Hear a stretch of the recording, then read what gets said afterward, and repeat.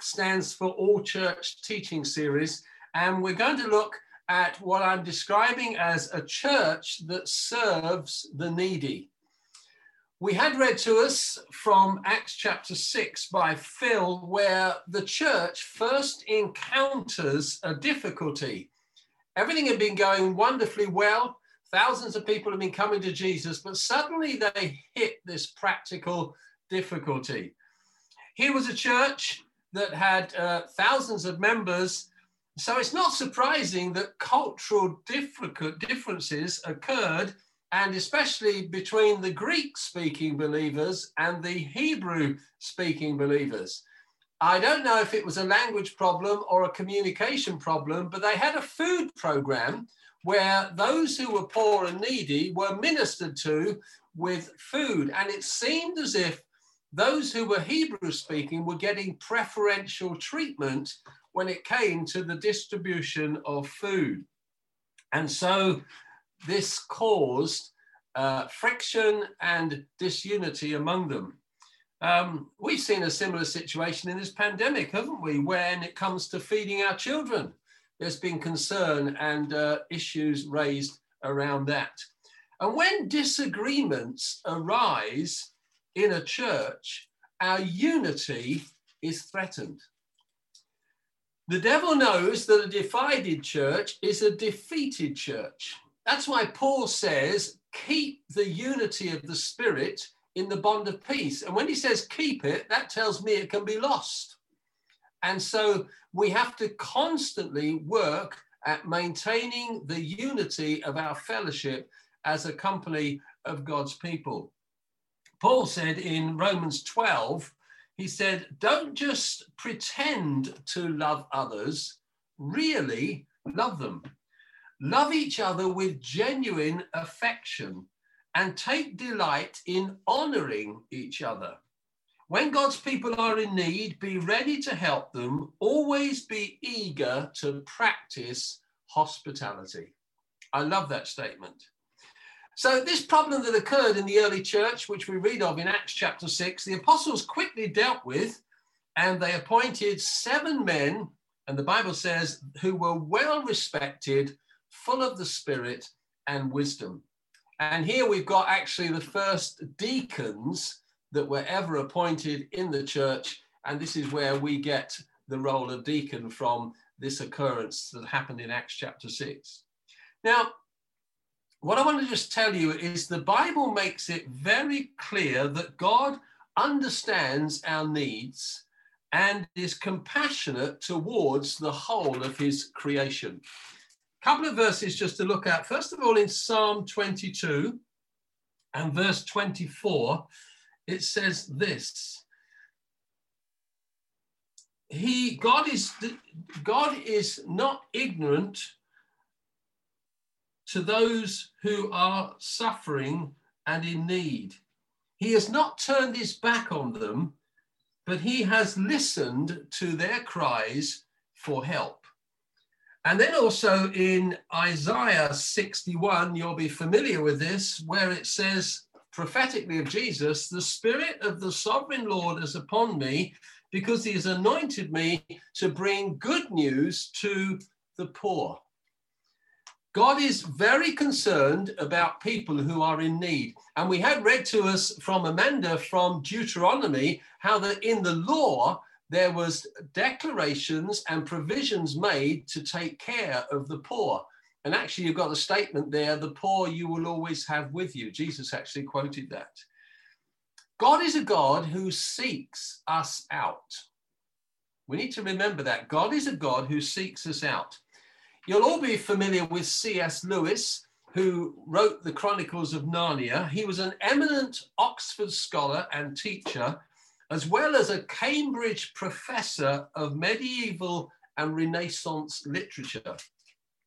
But for many years, C.S. Lewis was an atheist. He did not believe in the existence of God. But there was a time came in his life when he moved from being an atheist to a theist. He came to believe that God actually existed, that he loved him and was there for him.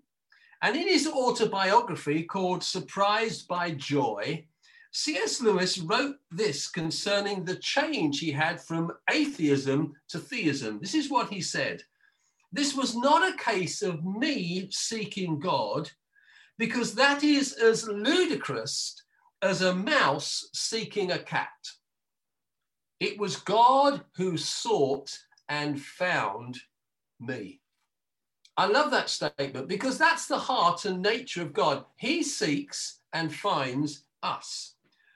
All religions of the world have one common factor. They're based on the premise of man seeking God. It's salvation by works. Christianity is different. Christianity is completely different. It is all about man coming and seeking God. God coming and seeking man. God stepping into our world in the person of Jesus to seek, to find us, and to save us. That's why Christianity stands alone from every other religion in the world, because Christianity is about God stepping into our mess to find us and to save us. You see this right in the early pages of the Bible with Vic, with his interesting quiz early on this morning, where Adam and Eve had sinned. But what happened? God came and sought them out. He came into the garden. He said, Adam, where are you? You then see it with Noah in the early pages of the Bible, where mankind was committing all sorts of sinful behaviors. And God was about to wipe the world of all mankind, but he came and he sought out Noah. And he asked Noah to do that special job of building the ark, etc., etc. And then we find that God comes and seeks out Abraham. And he says to Abraham, he says, through your seed, the whole earth will be blessed. It tells us in the New Testament, Jesus came to seek and to save those or that which was lost. And if you know that story about this terrible tax collector who robbed everybody, named Zacchaeus, he was a little short man. And one day Jesus was coming to his town and Zacchaeus couldn't see over the crowd. So he climbs to the top of this tree and he has a bird's eye view. But as Jesus arrives at the tree, Jesus knew he was there. He stopped and he looks up and he says, Zacchaeus, I want to come to your house today because salvation is come to your house. Jesus sought him out. You find it's the same with the woman at the well. Jesus sat down, asked her for a drink, and then seeks her out concerning her life and offers her the water of life. It's the same with the story of the lost sheep. Jesus tells about the shepherd who lost the sheep. He had 100, he puts 99 in the pen, finds he's got one missing, goes and searches until he finds it. You've got the whole story of the Bible is God seeking us out in the person of the Lord Jesus Christ. Now, let's listen to Matthew 14, verses 13 to 21. Jenny's going to read it in her best South African accent. Let's hear. Unmute yourself, Jenny, and let's listen. And I'm going to use this passage to teach us how Jesus dealt with the needy and how we need to apply it to ourselves so that we are a church that serves the needy. Thank you, Jenny. I'm reading from the New King James Version. When Jesus heard it, he departed from there by boat to a deserted place by himself.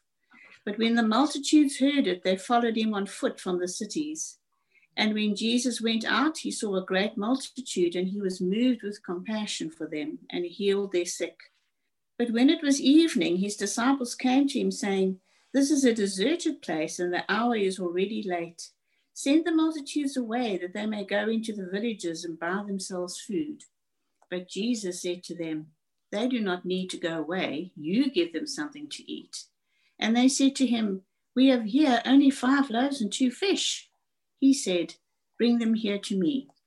Then he commanded the multitudes to sit down on the grass, and he took the 5 loaves and the 2 fish, and looking up to heaven, he blessed and broke and gave the loaves to the disciples, and the disciples gave to the multitudes. So they all ate and were filled, and they took up 12 baskets full of the fragments that remained. Now those who had eaten were about 5,000 men, besides women and children. Brilliant, thank you. I'm just going to keep a promise that I made last week. Ben, what's our verse for this year?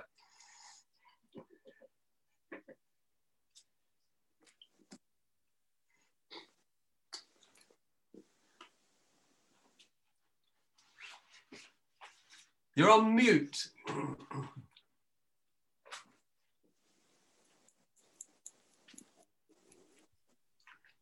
Sorry. Yeah, it's the Timothy one, isn't it? Not giving us a spirit of fear. Yeah, you know that one. Sorry, I can't think of it. You're very good. I said every week we'll ask somebody, God has not given us a spirit of fear, but of love, power, and self-discipline. So we will not be ashamed to tell others about the Lord Jesus. Okay, try and commit it to memory, because I should drop on someone else next week.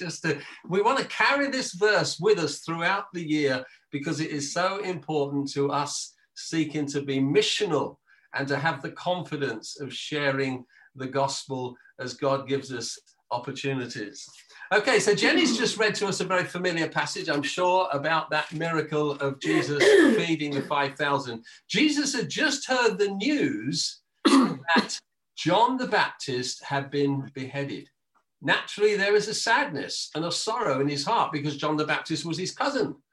And it was awful. John had been the forerunner to Jesus in starting his public ministry.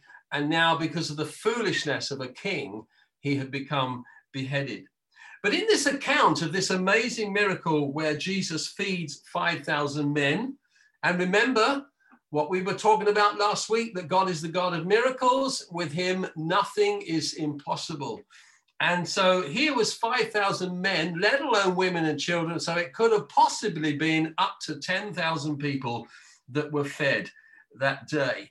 But we want to pick up some principles here from what Jesus did, how he responded to the need, so that we can continue to be a church that serves the needy. Okay, the first thing that we notice here is that Jesus compassionately cared.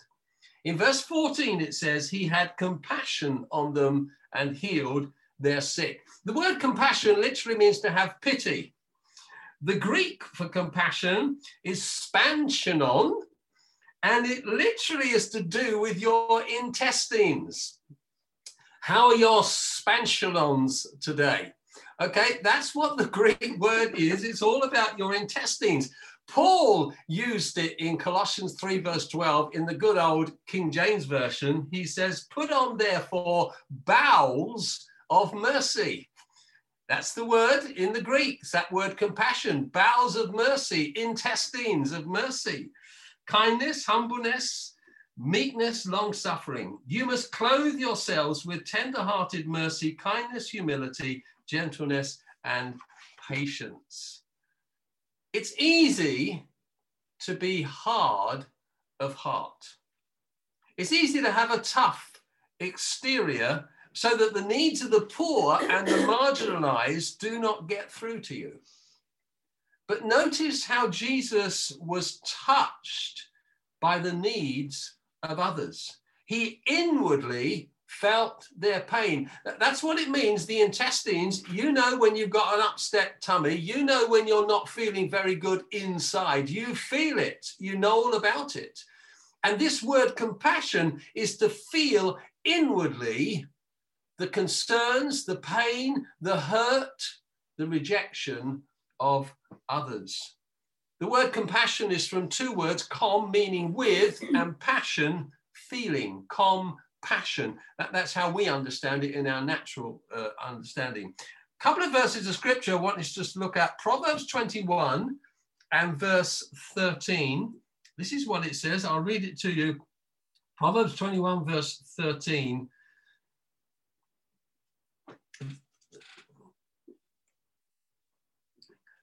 Says this, sorry, I'm just following my eyes.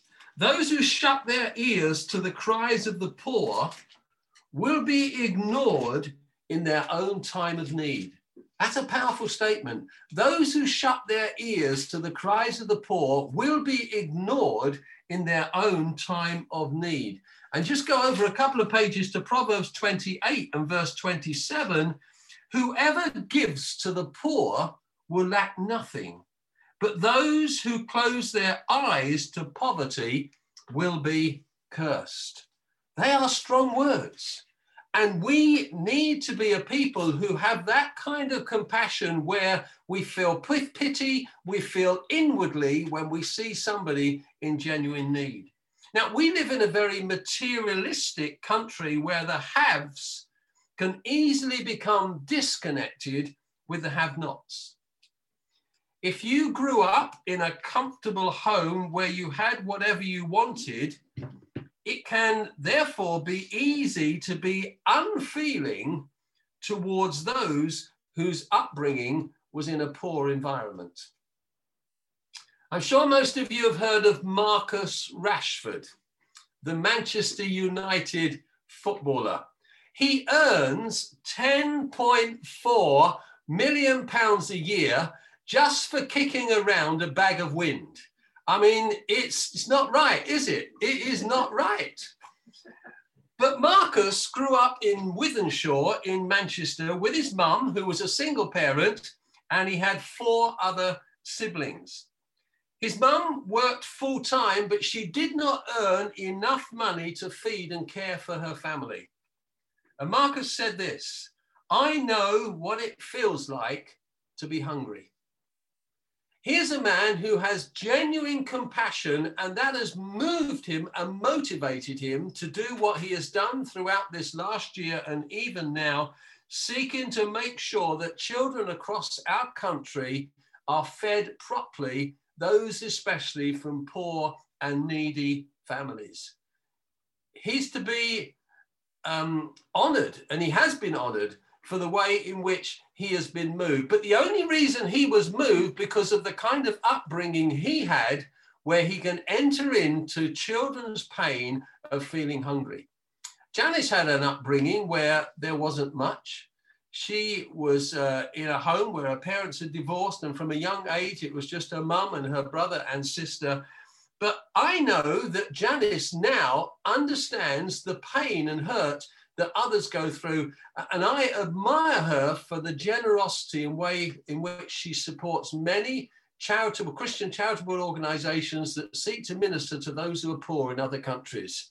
She's been a great example to me because I was brought up in a family where I didn't want for anything. You see, true compassion is when you can feel another person's pain.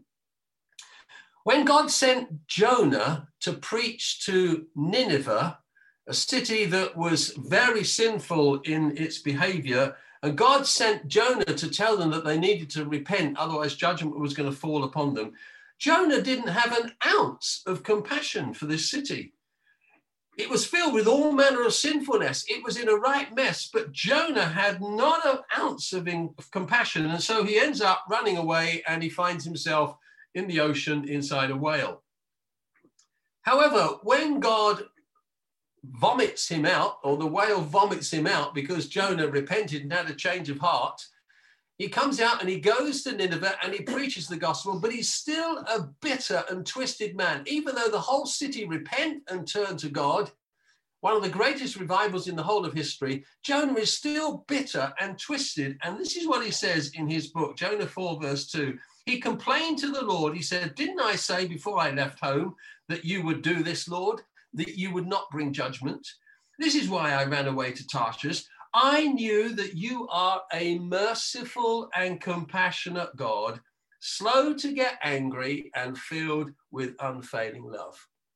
Here was a man who knew the nature and character of God, but he was still twisted up and bitter himself and didn't understand what it meant to be compassionate to those who were in need. You see, Jesus behaved towards each and every one of us with compassion. Jesus felt pity for you and for me. Jesus was moved inwardly to go to the cross and to die for each and every one of us because he saw that we could not save ourselves. There was nothing we could ever do to bring us into a right relationship with God. Jesus took compassion upon us. And as a church, we need to have that same heart of compassion towards those who are in need. We need to feel their pain, and in feeling their pain, make a right and appropriate response whenever we can. So the first thing that we notice out of Jesus when it comes to meeting those who are in need is his compassion. The second thing is that Jesus recognized and responded to the need. In verse 19, it says, Jesus took the 5 loaves and the 2 fish, and he blessed them. Now, these disciples wanted to send these people, possibly up to 10,000 people, wanted to send them back to, well, whatever the local supermarkets happened to be in those days. They said, let's send them home so they can buy food. They've been here with us all day long. We need to send them home. Basically, they didn't want these folks fainting on them, probably, for lack of food and nourishment. But Jesus says, let us meet their need. Jesus recognized the need and said, we're going to respond to this need. Paul said on one occasion, I know how to live on almost nothing or with everything. I have learned the secret of living in every situation, whether it is with a full stomach or an empty stomach, whether I've got plenty or little. And he says, this is how I know how to live like that.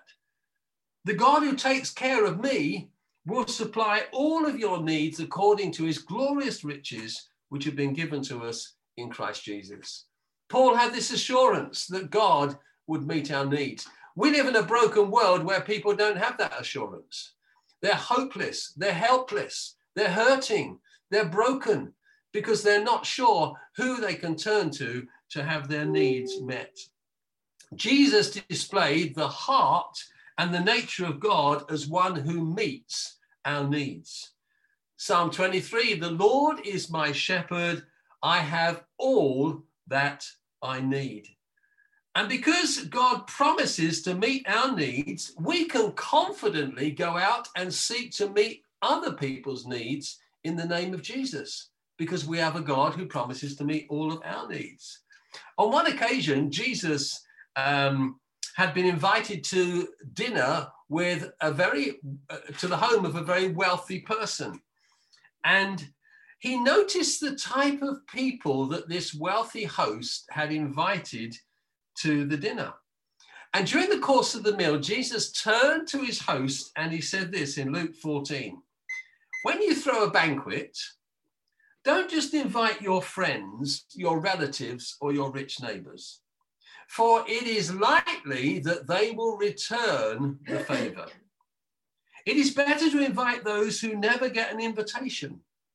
Invite the poor to your banquet, along with the outcast, the handicapped, and the blind, those who could never repay you the favor. Then you will experience a great blessing in this life, and at the resurrection of the godly, you will receive a full reward. I remember in our church in Southampton for many, many years, we ran something called a breakfast club. There was a couple in the church who had the idea and we supported them. And on a Saturday morning, we would put on a free breakfast for people who were needy, for people who were rough sleepers.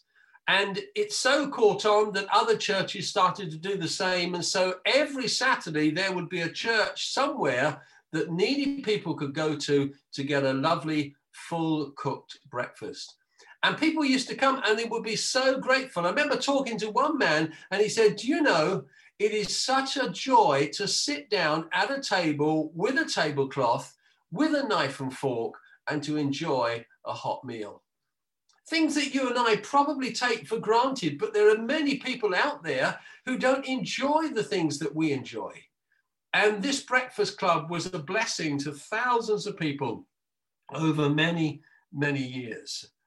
We have to be those who have our eyes and ears open to recognize and respond to the needs that are around us, because that's exactly what Jesus did. And then there's one third thing that you notice out of this lovely miracle. Not only did Jesus have compassion, not only did Jesus recognize and respond to the need, but Jesus gives generously. Because in verse 20, it says they all had as much as they wanted, and there were 12 baskets left over with food. I'm sure they didn't just tip that food away. They'd have taken it and given it to someone else. You see, when Jesus does a miracle, it's a generous one. And we need to understand the importance of generosity. God is a generous God, and he wants his church to practice the same kind of generosity. Janice at some time later is going to speak on the subject of generosity because it's a very important one. But we need just to notice it here. The scripture says in Ephesians 2, God, who is so rich in mercy and loved us so much that he, even though we were dead in our sins, he gave us life when he raised Jesus from the dead. It is only by grace that you have been saved. God is rich in mercy, and he generously gives his grace and mercy to each and every one of us. Jesus said, with the measure you give, it will be measured back to you.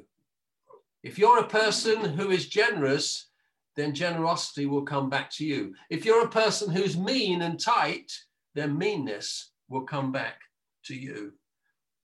I read something just this week by Timothy Keller, that biblical theologian in the United States, and this is what he said about the early church. The early church was strikingly different from the culture around it in this way.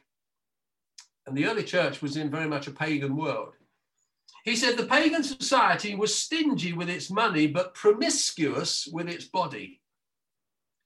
A pagan gave nobody their money and practically gave everybody their body.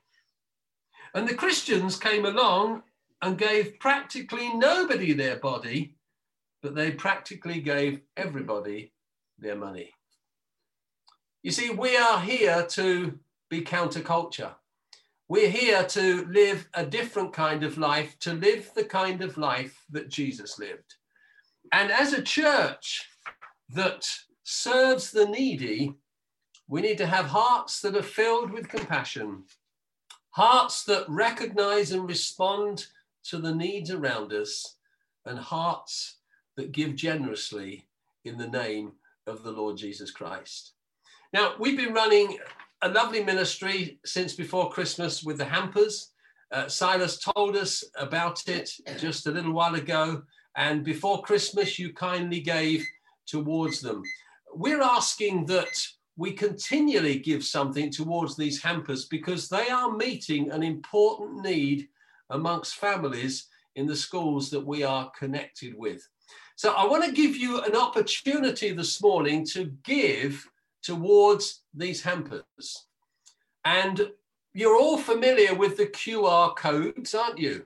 If you've been going to restaurants before lockdown, there would be an NHS app that you get on your phone, and then you show it on the code and they recognize where you've been and they can track and trace you.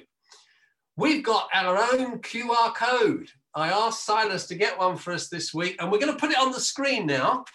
So what we want you to do is to get your phones out, focus the camera on the QR code, and that will then take you to our opportunity to give. And we want you just to give, maybe £5, maybe £10, whatever you can give towards these hampers. Let's be generous. Let's give an offering. This is over and above our tithes. It's an opportunity to say, yes, we're going to bless these needy families. We're going to help those who don't have what we have and enjoy. And we're going to give something right now in the name of Jesus that can then be used for the hampers that we will seek to provide in the coming weeks. Is that okay? So let's have a go, see if it works. This is the first time. Yes, it's worked on my phone. Look at that. Okay, brilliant. Thank you, everybody, if you were able to do it. I know it was a challenge. It's a challenge for me and some of us older ones to catch up with modern technology, but when you crack it, it's exciting, isn't it? You sort of feel very young and with it. So anyway, we've done that. And it's just great. There are those moments when it's good to be challenged to respond. And thank you all very much. But if it hasn't worked, then Silas will be a bailiff. He'll come round your house, or he'll help you out. So, but bless you. And as we give generously, God will honor us.